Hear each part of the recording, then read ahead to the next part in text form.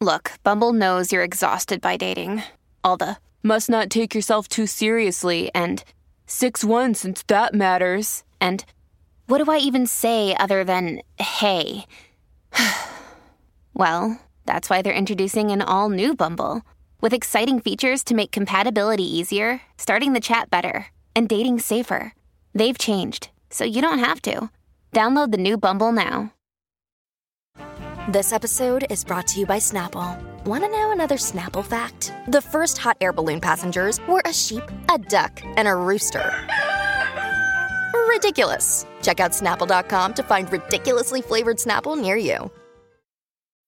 When you need mealtime inspiration, it's worth shopping Kroger, where you'll find over 30,000 mouth-watering choices that excite your inner foodie. And no matter what tasty choice you make, you'll enjoy our everyday low prices, plus extra ways to save, like digital coupons worth over $600 each week. You can also save up to $1 off per gallon at the pump with fuel points. More savings and more inspiring flavors make shopping Kroger worth it every time. Kroger, fresh for everyone. Fuel restrictions apply. Welcome to the New Books Network. And we are live. Hi, everybody. And hello to Professor Noah Askin from the University of California at Irvine. Hi. I'm Mel. Nice to be here. And I am Mel Rosenberg, and I'm the host of the Children's Literature Channel for the New Books Network. And we're going to have a very special interview today because we're going to talk about what makes everything special. What makes memorable books, what makes memorable popular songs. Hey, we might even talk about perfumes. So, Noah, welcome to the show. This is the first time that we're talking about picture books, but we're branching out into what makes a popular anything. And you're an expert in popularness. So, what makes a popular anything? First, Mel, thank you for having me. It's nice to be here chatting with you. Glad you found me from across the ocean and continents and no, internet. it's impossible. It's impossible not to find you. Your TEDx talk on what makes a popular song has been seen and listened to by 161,000 people, among them me. And I've been looking for you for years. I actually teach your thoughts in my courses on popular music. But today we're going to segue from children's books to music and back, talking about what makes popular anything. So go ahead. What makes a popular anything? Sure. Not to start off with too difficult a question, right? Well, these days especially, I think you've got an interesting world into which products and pieces of culture enter, because of the nature of access that's provided by everyone being connected all the time. What you have is you have a handful of products, no matter whether we're talking about songs or movies or books or television shows, a handful that become very, very, very popular. And then kind of everything else, it struggles to break out of its niche. And every once in a while, you'll have things that do. But for the most part, you have this kind of very small group of things that achieve lots of popularity, and everything else is the long tail, as they say.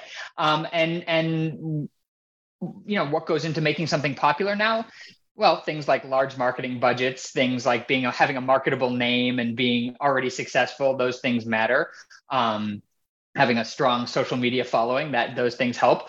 But really what I found in my research is that at least from songs' perspective, what makes them stand out is something called optimal differentiation.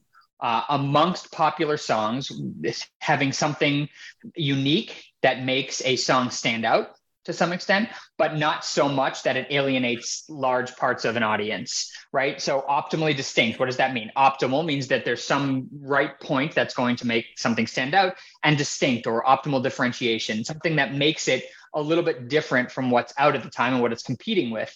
And, intuitively, I think we probably hear that and go, yeah, that makes a lot of sense. But it's nice to actually be able to show that that's the case empirically as well. And so things that have some degree of uniqueness to them, some degree of novelty, but not too much, are the ones that tend to be the best.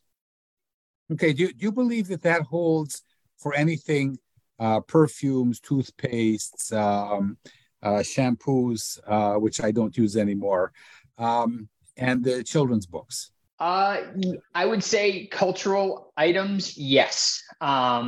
Consumer goods, I don't know as much. I haven't given a huge amount of thought to consumer goods, although I suspect that's going to be the case, right? Because if something just is, if a particular product category is generally undifferentiated, then you're just competing on price. And so what's going to make something stand out is some sort of aspect of novelty to it, whatever that might mean from a perfumes perspective, from a shampoo perspective, from a toothpaste perspective.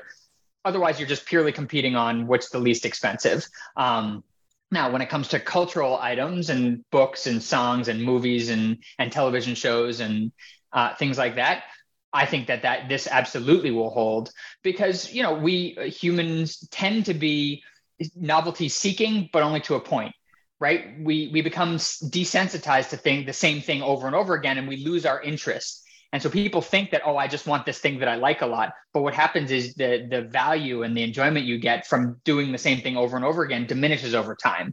And so you seek some degree of novelty, regardless of what it is that you're looking for. And so that's going to drive success among products of all varieties, not necessarily consumer products, but of cultural products. That's going to drive the success, is having that some degree of novelty that's going to make it interesting and relatively unique to a given consumer.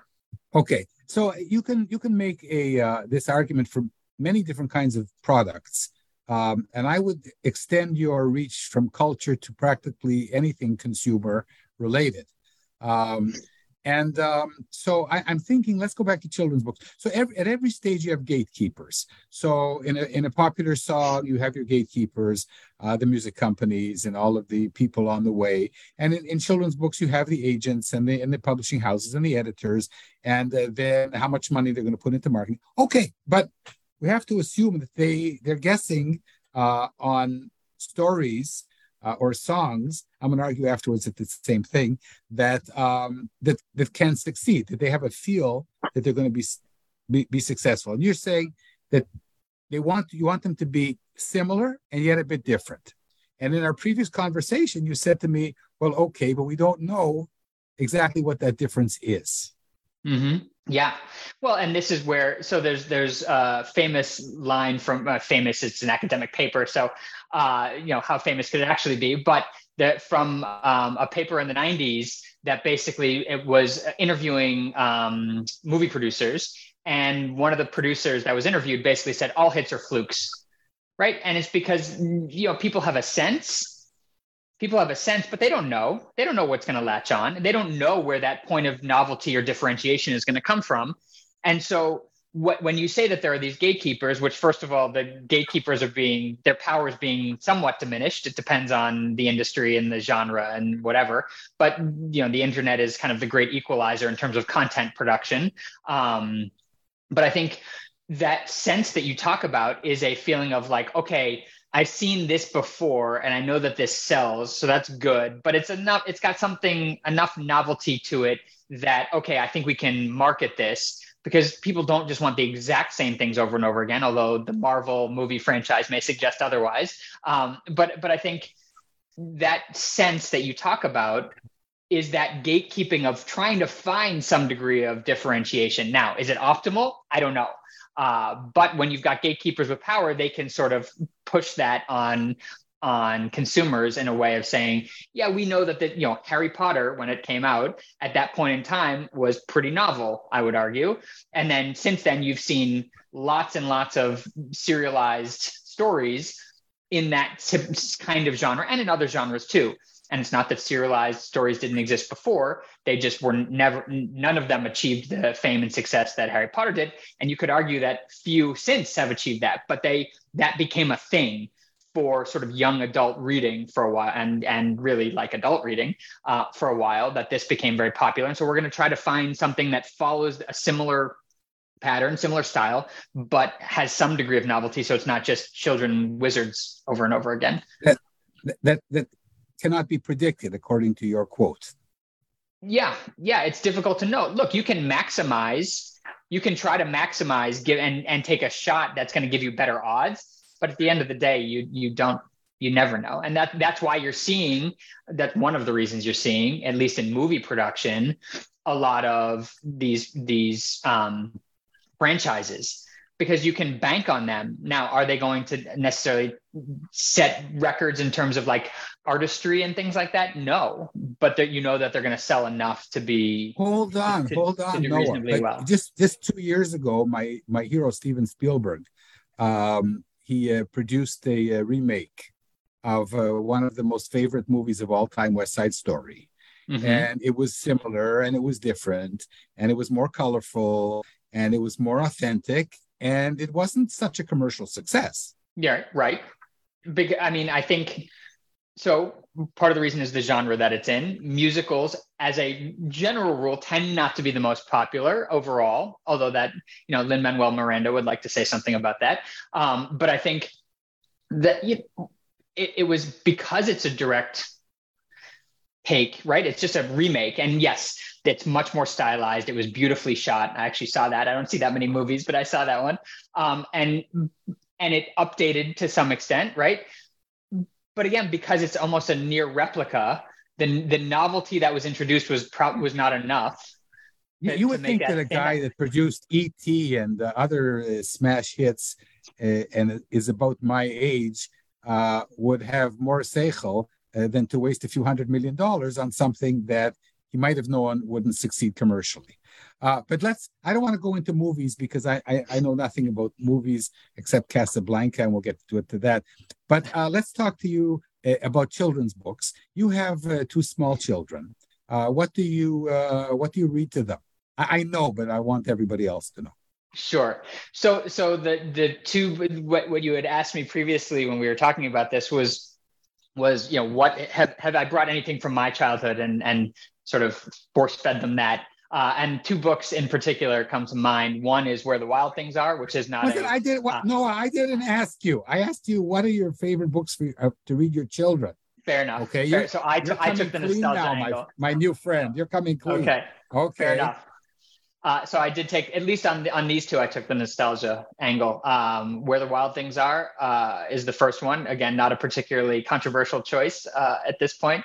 And then a book by an author called Daniel Pinkwater called The Big Orange Splot. And that was something my mother read to me and my sister growing up. And the basic plot, if I can give it in 30 seconds, is the Mr. Plumbean, the main character, lives on a street that they call a neat street. All the houses look exactly the same, and everybody likes it that way. And then Deus Ex Machina, Seagull drops a can of orange paint on Mr. Plumbean's house. And rather than go back and sort of make it uniform like everything else, he decides one night to kind of redo his whole house in an explosion of color and vision of his dreams and sort of revealing of his personality. And the people on the street get angry. They try to, one by one, they try to come talk him out of it. And one by one, he convinces them to redo their homes in their own personality and dreams and explosions of color and interests. And so that's a good one. This is a kind of a metaphor for what we're talking about. It's like a meta story here. So it's a story of being the same but different, right? Yeah, right. Living on the same street and deciding to break out of it. Although I would argue that it's not optimal. This is quite differentiated in the way that they do it in the story. But yes, I think a good. So is his house. Exactly. Okay, so a couple of things. First of all, Where the Wild Things Are is a bit controversial. I mean, it's one of the most famous picture books ever. But that's not to say it isn't a bit controversial. And it is, at least for its time, it was probably similar but very different. Yeah, probably. Although it followed, it looked not right. The illustrations are beautiful, but in terms of the format, right, it's a picture book, not a lot of words, a lot of run-on sentences. If you've had a look at it recently, and I think it fits the style if the themes are, and especially at that time, were quite controversial, right? No, on its surface, it looked. I love this discussion. I'm going to interject a bit because this is so much fun. So actually, Maurice Sendak has a ruse here. He has something going. He says, This is going to be your regular, ordinary, off-the-shelf. Oops, it's not. So maybe there's a thing to lure the reader into this is going to be exactly the same. And then, oh, did I say it was going to be the same? No, I'm sorry. It's quite different. I hope you like it. Yeah. Yeah. And I think, right, because if it had advertised itself as being particularly subversive, which certainly when it was released, it was, that too differentiated. And so that the similarity is in first appearances, right? Where the Wild Things Are is not necessarily maybe it was then, I don't know, but it was not necessarily a controversial title for a children's book. And at the beginning, right, you very quickly realize, wait a second, this isn't usual, but it looks like it, and it's got drawings of monsters. If you're just kind of thumbing through the book, looks close enough. It's one of the most loved children's books ever, and it's controversial, just like the Bible is. There's nothing wrong with being controversial. No, and that's what makes it interesting. Yeah. So, but this is interesting. I didn't ask you, Noah. I want you to tell me about a few books that your parents read to you when you were 5. And you made this choice. So nostalgia is also a factor, but your parents chose out of the thousands of books to read these two to you, the same way that my late father read Madeline to me when I was a kid. And that's been imprinted for the last 65 years. Yep. Roald Dahl, Madeline? No, Madeline and Ludwig Berkowitz. Oh, no. The French, we're at the French or Belgian. Wait, yes, I could be your grandfather. So way before your time. So let's go back to what you were saying about being similar and being a bit different. And we were talking about Bob Dylan, who was criticized for riffing off folk songs, and there's a famous TED talk about that. And your thoughts, please. Sure. So, I mean, I think that's how do you start? How do you know what's sufficiently similar and sufficiently different until you have a real understanding of the genre or the industry or the area you're performing in? And so I think, right. So you look at Dylan as kind of a classic example, who talked about like good artists borrow and great artists steal. I have an author that I really like, Austin Kleon, who has a book called Steal Like an Artist. And, I think starting out by really, really digging into what's already in existence and somehow taking that and learning it and making it your own is how you actually come to understand what is sufficiently similar and what is sufficiently different to actually stand out. And if you think about the creative process, we know enough about the creative process at this point to be able to teach people a lot about how to be creative individually and in groups. The hardest thing I think to develop in the creative process and the creative production process is taste, is knowing what's good, what's not good, what's sufficiently similar, what's sufficiently differentiated. And the only way you come to develop that taste, I think, is by immersing yourself in what exists. And so you've got Dylan, who spent the early part of his career really just becoming one with the folk canon. You've got the Beatles, who played for years at the Cavern Club, really digging into American rock and blues for years. I mean, and they played for hours and hours a day for years. And only then, when they fully have kind of immersed themselves and internalized it and then started to make it their own, now they have a sense of taste and this understanding of this is good, this is not as good, this is similar, this is differentiated, right? And so that familiarity that comes from taking the past and making it your own is how you start to develop taste. Okay, but that worked for the Beatles. And then they went off on their own tangent, Revolver and Sgt. Pepper. And I remember as a kid listening to Sgt. Pepper and thinking to myself, at the beginning, what happened to the Beatles? You can't dance to this music. This is not similar to what they've done. This is weird. It later became weird and wonderful for me. Right. Comments. So first of all, I mean, Sgt. Pepper's didn't appear in a vacuum, right? You have Revolver and Rubber Soul coming before that, and those were the first, and lots of Beatles fans and critics and historians point to those albums as kind of that's the big shift, right? Is when those two came out, because that was the transition from doing this kind of more British invasion. Let's take kind of rock and blues and kind of make it our own, to now we're going to get a little bit more experimental. And so that transition, so Sgt. Pepper's is kind of evolutionary in that from that perspective, though as a young listener, you may have found it to be revolutionary, for better and for worse. And so I give a course on 60s music, which is called the Evolution of the Revolution. So good. I didn't know that. I also teach them the transition that the Beatles went through with the Rubber Soul and Revolver. But this just came to me while we were talking, that those albums were different and they were new, but Sgt. Pepper was, oy vey, this is really, what is this? But let's go back to your previous thing about creative people you mentioned in our previous discussion, connecting the unexpected. Take me there, please.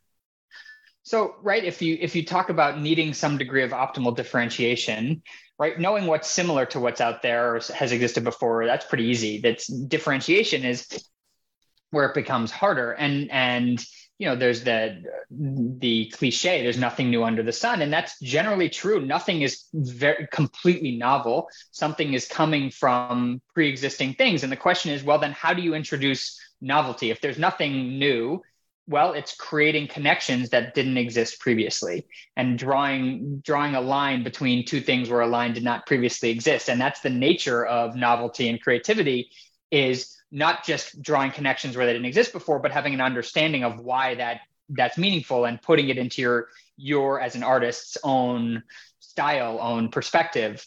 And so if you think about Sgt. Pepper's, right, it was an album that basically started to draw connections between, it's trying to tell a story, trying to make up the narrative across an album, which they weren't necessarily the first to do it, but they were the first to do it in this style as it was evolving. Hold on. I love you. Where have you been my whole life? So this is around. It's not only art. It's also invention and it's science.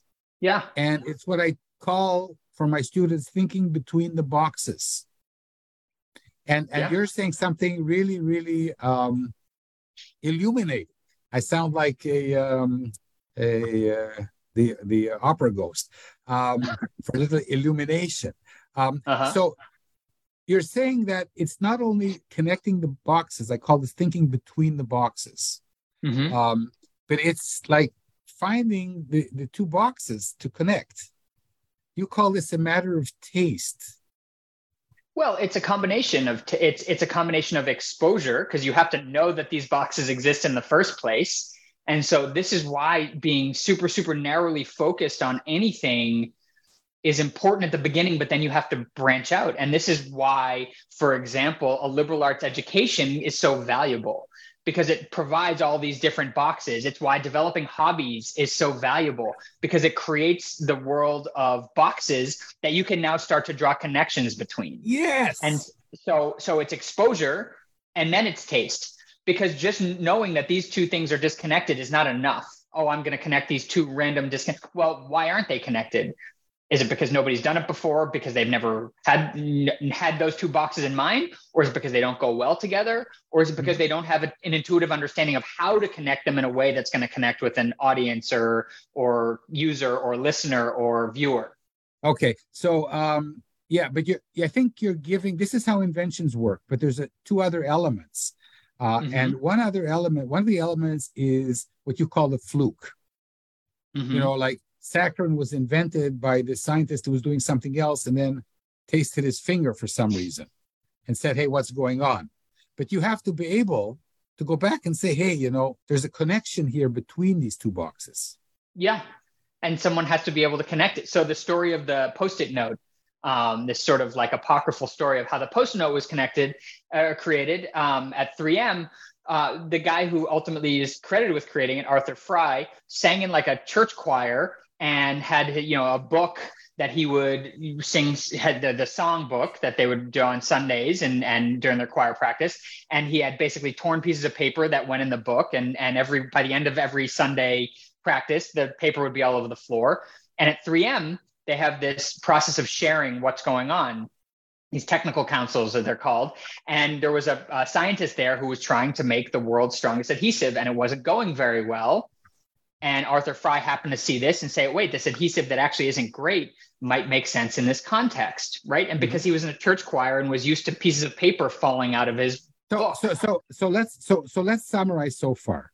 If you want to be a great inventor, sing in a church choir. No, it's identify the problems that you face in your everyday life and look into the other realms for solutions. No, I'm an inventor, and I don't know any inventors that really think like that. But they do have a multi-channels of interests, and this being able to connect. Where have I seen that before? What can I do with that? Not necessarily, let's see, global warming. How can I fix that? That kind of brainstorming, in my experience, doesn't work. The flukes do, though. Let's go back now. You talked about the story. You talked about the story of Sergeant Pepper. And you talked about the apocryphal story of Dr. Fry. Mm-hmm. Okay. Now, I'm not sure that the stick-it notes were really developed like that.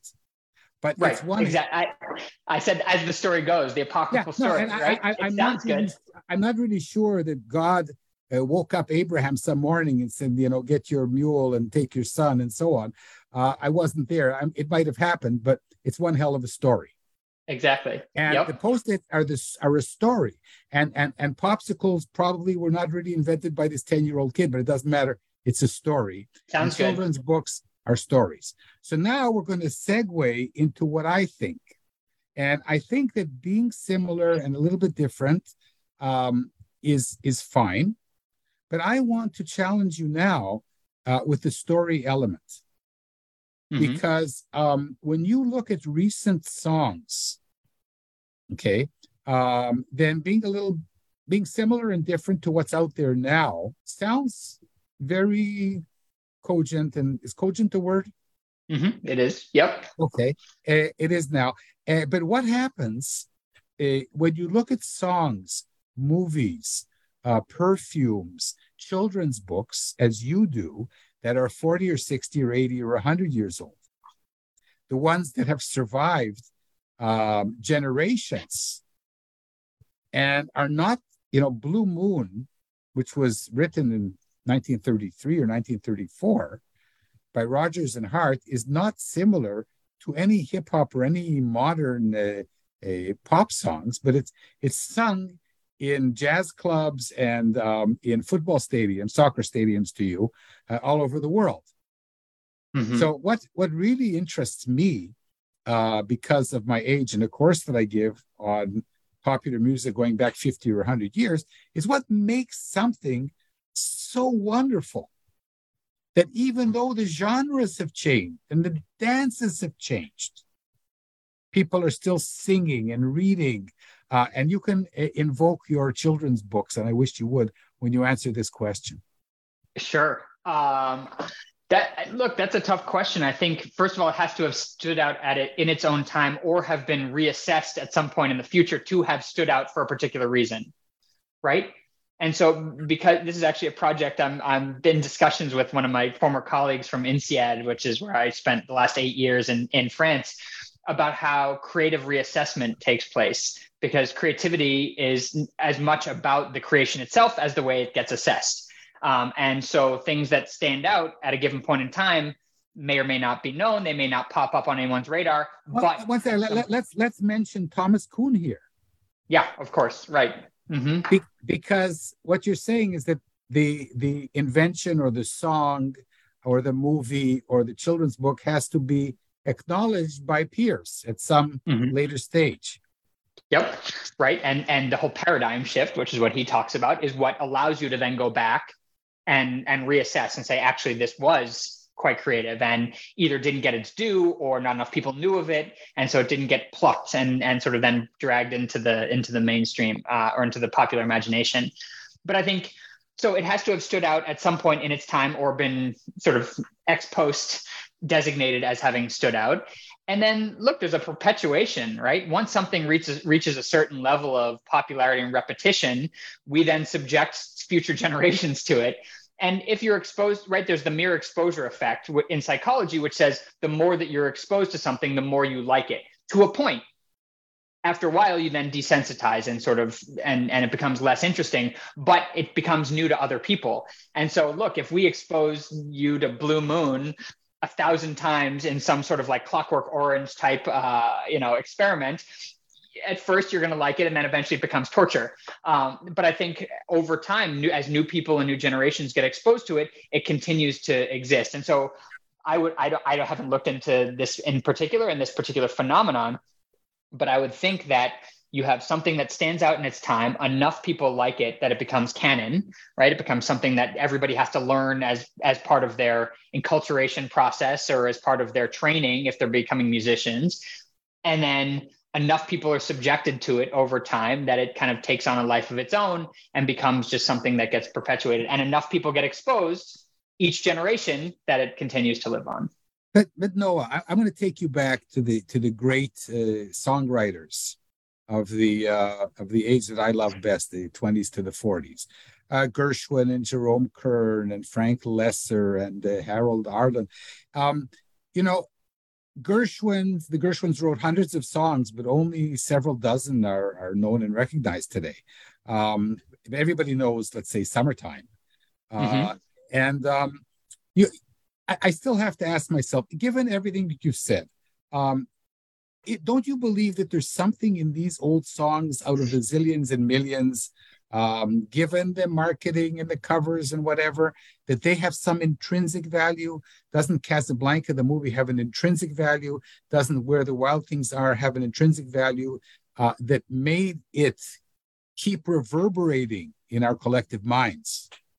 Sure. But I'm sure that there were other songs that had intrinsic value to them that came out at the same time, or similar books that didn't reach that level of popularity, right? And so you talk about Gershwin in particular, right? Why does he have a dozen or 20 songs that continue to be done over and over? Well, because people keep performing his shows, but also, because creating something creative and that resonates is hard. And so you're taking a little bit of a shotgun approach. And back to my point earlier, all hits are flukes. Why those 12 or 20? It has nothing to do. We know that the skill that Gershwin or other songwriters who've continued to have their songs or stories persist have the skill. Okay, so then why these 12? Well, something in the selection process, and then the fact that they latch on because of the way they resonate, because they have some intrinsic value, then allows them to perpetuate. But, I'm sure that there were dozens, if not hundreds of other songs that could have as well in terms of pure artistry and resonance. But it was something about Gershwin, it was something about his shows, it was something intrinsic and so it's a confluence of factors. Yeah, but when all of these songs are from shows, they're from movies and shows and so on, but the songs stand out, and some of them even, outlast the movies. You're going to be challenged to tell me what movie Cheek to Cheek is from. Oh God. Okay, so now I'm going to challenge you with my theory, and this theory is now going to be Mel's challenge to Noah, and we're going to segue back to children's stories and the reason that you picked those two stories at the beginning of our conversation, which I didn't know. Okay, so a few years ago, I decided to give an academic course on what makes some songs popular, so popular that the genres and the dances and the people and everybody who sang them was dead, and they're still there.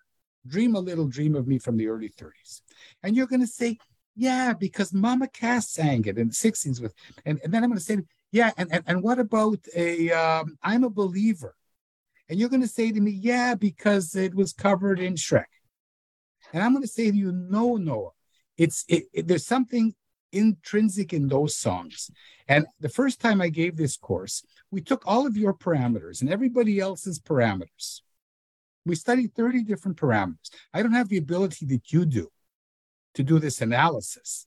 I want to challenge you now to do this. And And then I'm going to talk a little bit because this has been bothering me for like 5 years. A student said to me, Mel, it's all about the chords. If you have a song with 4 chords, it's going to last forever. And I said, oh, no. Because a lot of famous songs with 4 chords, like, oh, Carol, I am but a fool. Even the bridge has 4 chords, right? And it's the 1-6-2-5 that we all know.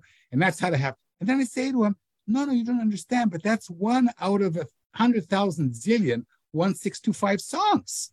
Mm-hmm. Why do we sing Oh Carol? 60 years old. And I said, okay, I'm going to show you. So I thought, where can I find a song with 20 chords?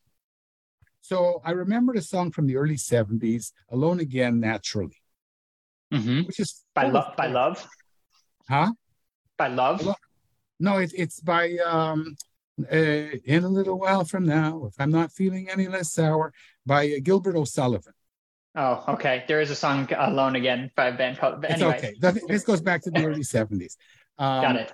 I'm surprised you don't know it, but a lot of people know it, right? And Alone Again, Naturally. Okay. Yeah. Okay. Yeah. So, and I brought him this song with 20 different chords, maybe 17. He said to myself, okay, what's in this song? And then all of my experience and everything behind me said to me, hey, you have to think between the boxes here. What makes a song immortal is the story. Mm-hmm. And you mentioned this about 7 times. I didn't want to stop you. You mentioned it when you talked about the Beatles, and you mentioned it when you talked about Maurice Sendak. And I'm going to make the premise that what makes anything popular over time is either the story it tells or the story it is. And so maybe it's not that much of a fluke.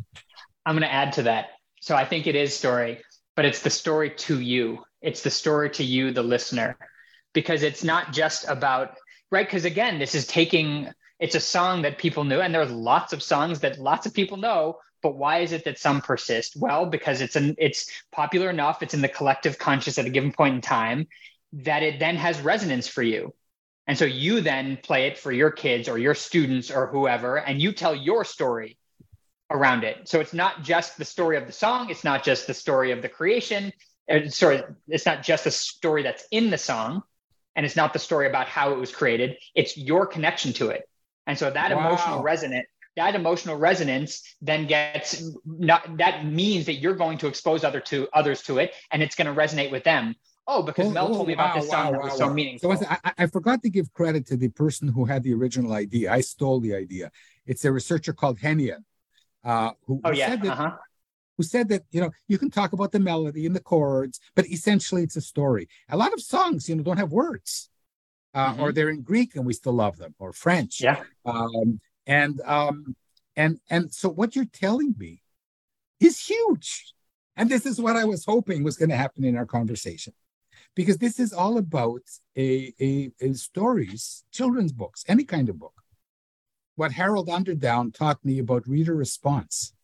Mm-hmm. So I'm going to go back to you. So you love reading your children 2 books that have a wonderful story, and the story resonated with you. And now you're sharing that story the same way that we share for the past 3,500 years, the story of the sacrifice of Isaac. Mm-hmm. Because there's something intrinsic to the story itself. There's something about the history that surrounds it, right? That makes it intriguing. Is it true? Is it not? We don't know. Here's what was created. Here's why. Here's how it was passed down, right?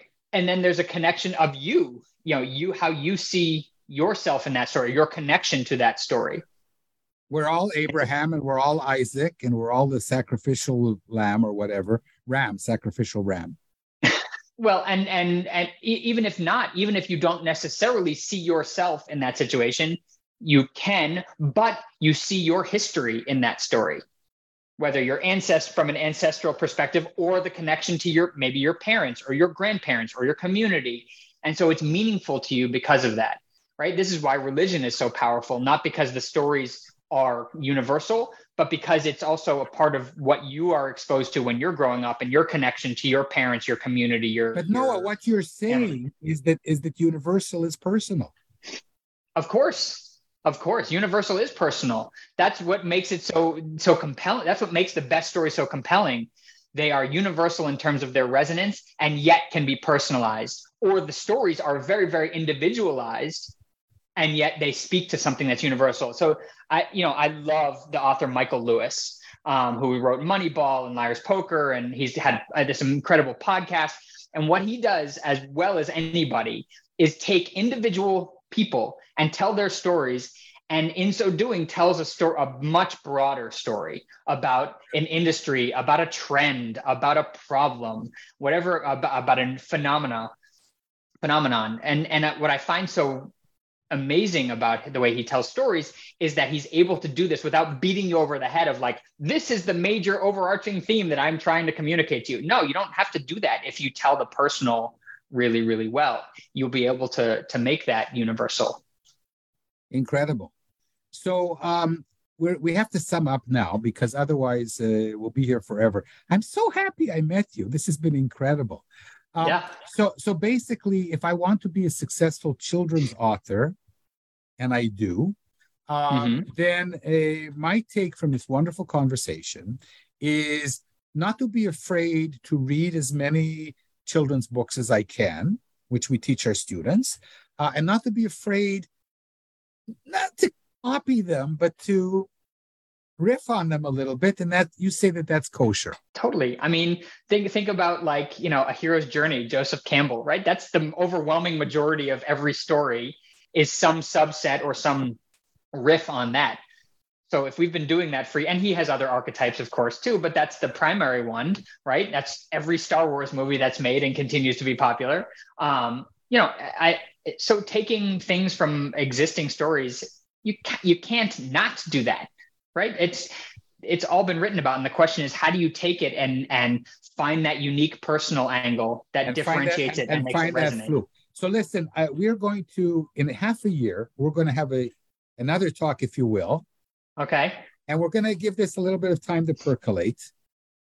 And this has been wonderful. Noach, I called you Noach because that's your Hebrew name.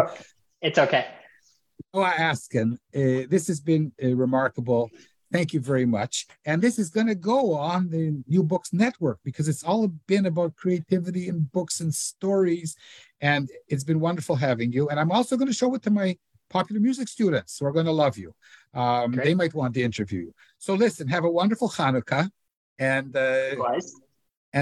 we have lots of stuff to assimilate here in a good sense. Sounds good. Thanks so much. Thanks so much. This is Mel Rosenberg, the host of the Children's Book Network, of the New Books Network. No, that was wrong.